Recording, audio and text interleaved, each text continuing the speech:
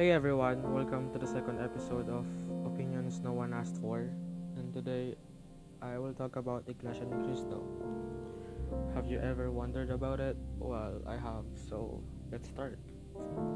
Iglesia ni Cristo was founded by Felix Manalo in 1914 and was registered as a unipersonal religious corporation. And for those of you who don't know, what that means is one person leads the institution called the executive minister, which in this case is the Manalo family through a process of succession, and B, it is officially recognized by the rule of law as a religious institution, acting as a single entity led by, again in this case, the executive minister of the Iglesia ni Cristo, which now is Eduardo Manalo, Felix Manalo's grandson.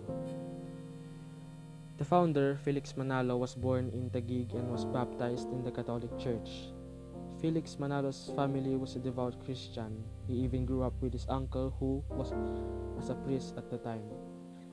But as he grew up, he became more and more dissatisfied with the teachings of the Catholic Church, going as far as saying that none of the Catholic traditions and theology that we as Filipinos were accustomed to is not in the Bible. But the thing is, I think, a religion as old as Catholicism that's been existing for 2 millennia now, of course, denominations of tradition will exist. And besides that, the Catholic Church isn't as powerful now as they once were, and I think it would be quite hard to get a hold of that power and unity that Iglesia ni Cristo now have, who's only been here for what, like 100 years. That's really only a tiny fraction compared to Catholicism, and on top of that, in a long enough timeline, I'm sure Iglesia ni Cristo will lose its vast influence towards its members and end up having other traditions as well outside the Bible. And in fact, it has already started. I'm not quite so sure if Manalo started this thing, but the followers of Iglesia ni Cristo believes that Felix Manalo is the sugo, meaning to say he was the man God sent to us to establish the one true church as last God's messenger, which in this case is Manalo. And before the end of days come, the Armageddon as they call it. They also believe that Manalo is quote-unquote angel from the east, which I think is just plain ridiculous. As Manalo has had enough of the Catholic Church bullshit, he left and joined a few religious groups that are mainly Protestants.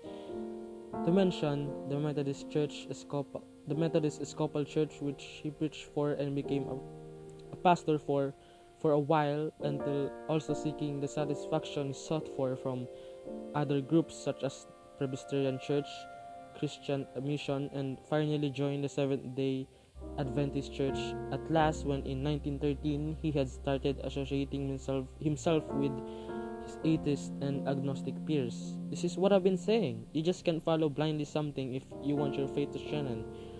You really have to question it as well. That's what I've been saying to my friends. I think it's necessary. It's the basic premise of life. What doesn't kill you only makes you stronger. Obstacles, hardships, adversity, it's all a part of life. It's whatever going to make you strong. Now, I'm not saying we all must suffer. That's ridiculous. I'm never gonna say that. I'm not sure. What I'm saying is that what I'm really saying is that in order for us to grow, we need to go outside of our backs, our comfort zone. You just can't stay cram up like that. You have to do something, right? You have to grow. You have to be independent. It really is necessary. Moving on, there was this time in November 1913 when he isolated himself, reading religious books and writing his oh so amazing doctrines for 3 days, telling his friends, which he stayed at, not to disturb him. He is a madman. What a madman, right? He truly is a fucking madman. Well, a side comment, I always believe that the greatest people on earth have always been obsessed with something, one way or another. Whether it be for pride, money, or luxury, intelligence, whatever it is, or for just plain humanity, which I think is selfless. But for the case of Felix Manalo, it's his relentless desire to fix his dissatisfaction with the religion and beliefs that he had mostly associated himself with. Now, don't get me wrong here. I'm not saying Felix Manalo is one of the greatest people on earth. No, I'm not gonna say that. Never. Fucking never. But I just gotta give him this one. He's brilliant. That's what he is. Building a denomination of Christianity from scratch, I cannot even imagine. It's brilliant. I have to give him that. But while the doctrine he created himself is a bit fucked up, isn't it? One true religion, my ass. I don't even associate myself with any religious beliefs, but still, that enrages me to my core. I've always wanted to ask INC members how they cope with the belief that their non-INC friends is going to hell, to the lake of fire, to suffer for the rest of eternity. Right? It's fucked up, I know. I got a little sidetracked there, I'm sorry. In continuation, Felix, along with his wife, went to Manila and started preaching, leaving his congregation from whatever Protestant religion he was preaching at. Now, this was the first step to his path to salvation. Fucking hilarious. He returned to his hometown to recruit some people, but the people hated him. He was ridiculed and shown racks at. Now, imagine this for a second. Imagine Felix preaching to his fellow countrymen, saying things like, "Hey, I'm starting this religion called Iglesia ni Cristo, and it's the only true religion. Outside of it, anyone outside of it will go to hell. Please join." And someone must have been like, "That's lame as fuck," and started throwing rocks at him like a fucking madman. But oh well, he managed. He really did. That's why I respect him. He's brilliant, I think. Later on, he was able to convert a few people, even including the people who ridiculed and threw rocks at him. Now, that's what I call determination. He must have been a really charismatic man to be able to do something like that. No cap. He must have been smart too. I have to give him that. No average person would be able to do something like that. He did though. I find that amazing. I respect his skills, but beliefs not so much. I won't get much into it, how Iglesia expanded, but I'll just go on and share a few opinions of mine, which I will get into shortly after. Getting onto their beliefs, it really is a wee bit different than Catholicism. They, for one, believe that the Bible is the only one book inspired by God, and thus, it is the only thing they believe in. None of that worship saints bullshit that Catholics do. I think, in a way, it really is ironic, considering that they believe Manalo is God's last messenger, which isn't in the Bible. Angel who? Manalo?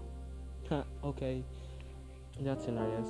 That they also believe that God is the only true God, unlike Catholics who believe in the Holy Trinity, which essentially makes the Holy Spirit, God, and Jesus as one.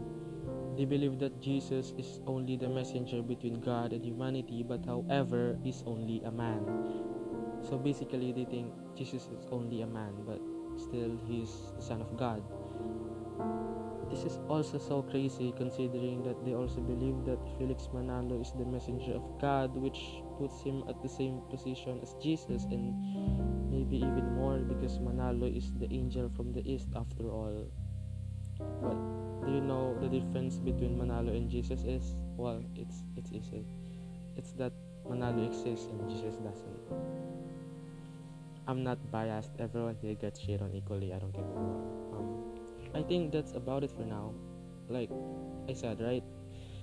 I don't want this to be too long, but I could probably make a continuation of this if I wanted to. But on a side note, there was this guy who was a former member of INC who exposed its corruption and shit and was shot several times by unknown gunmen and died.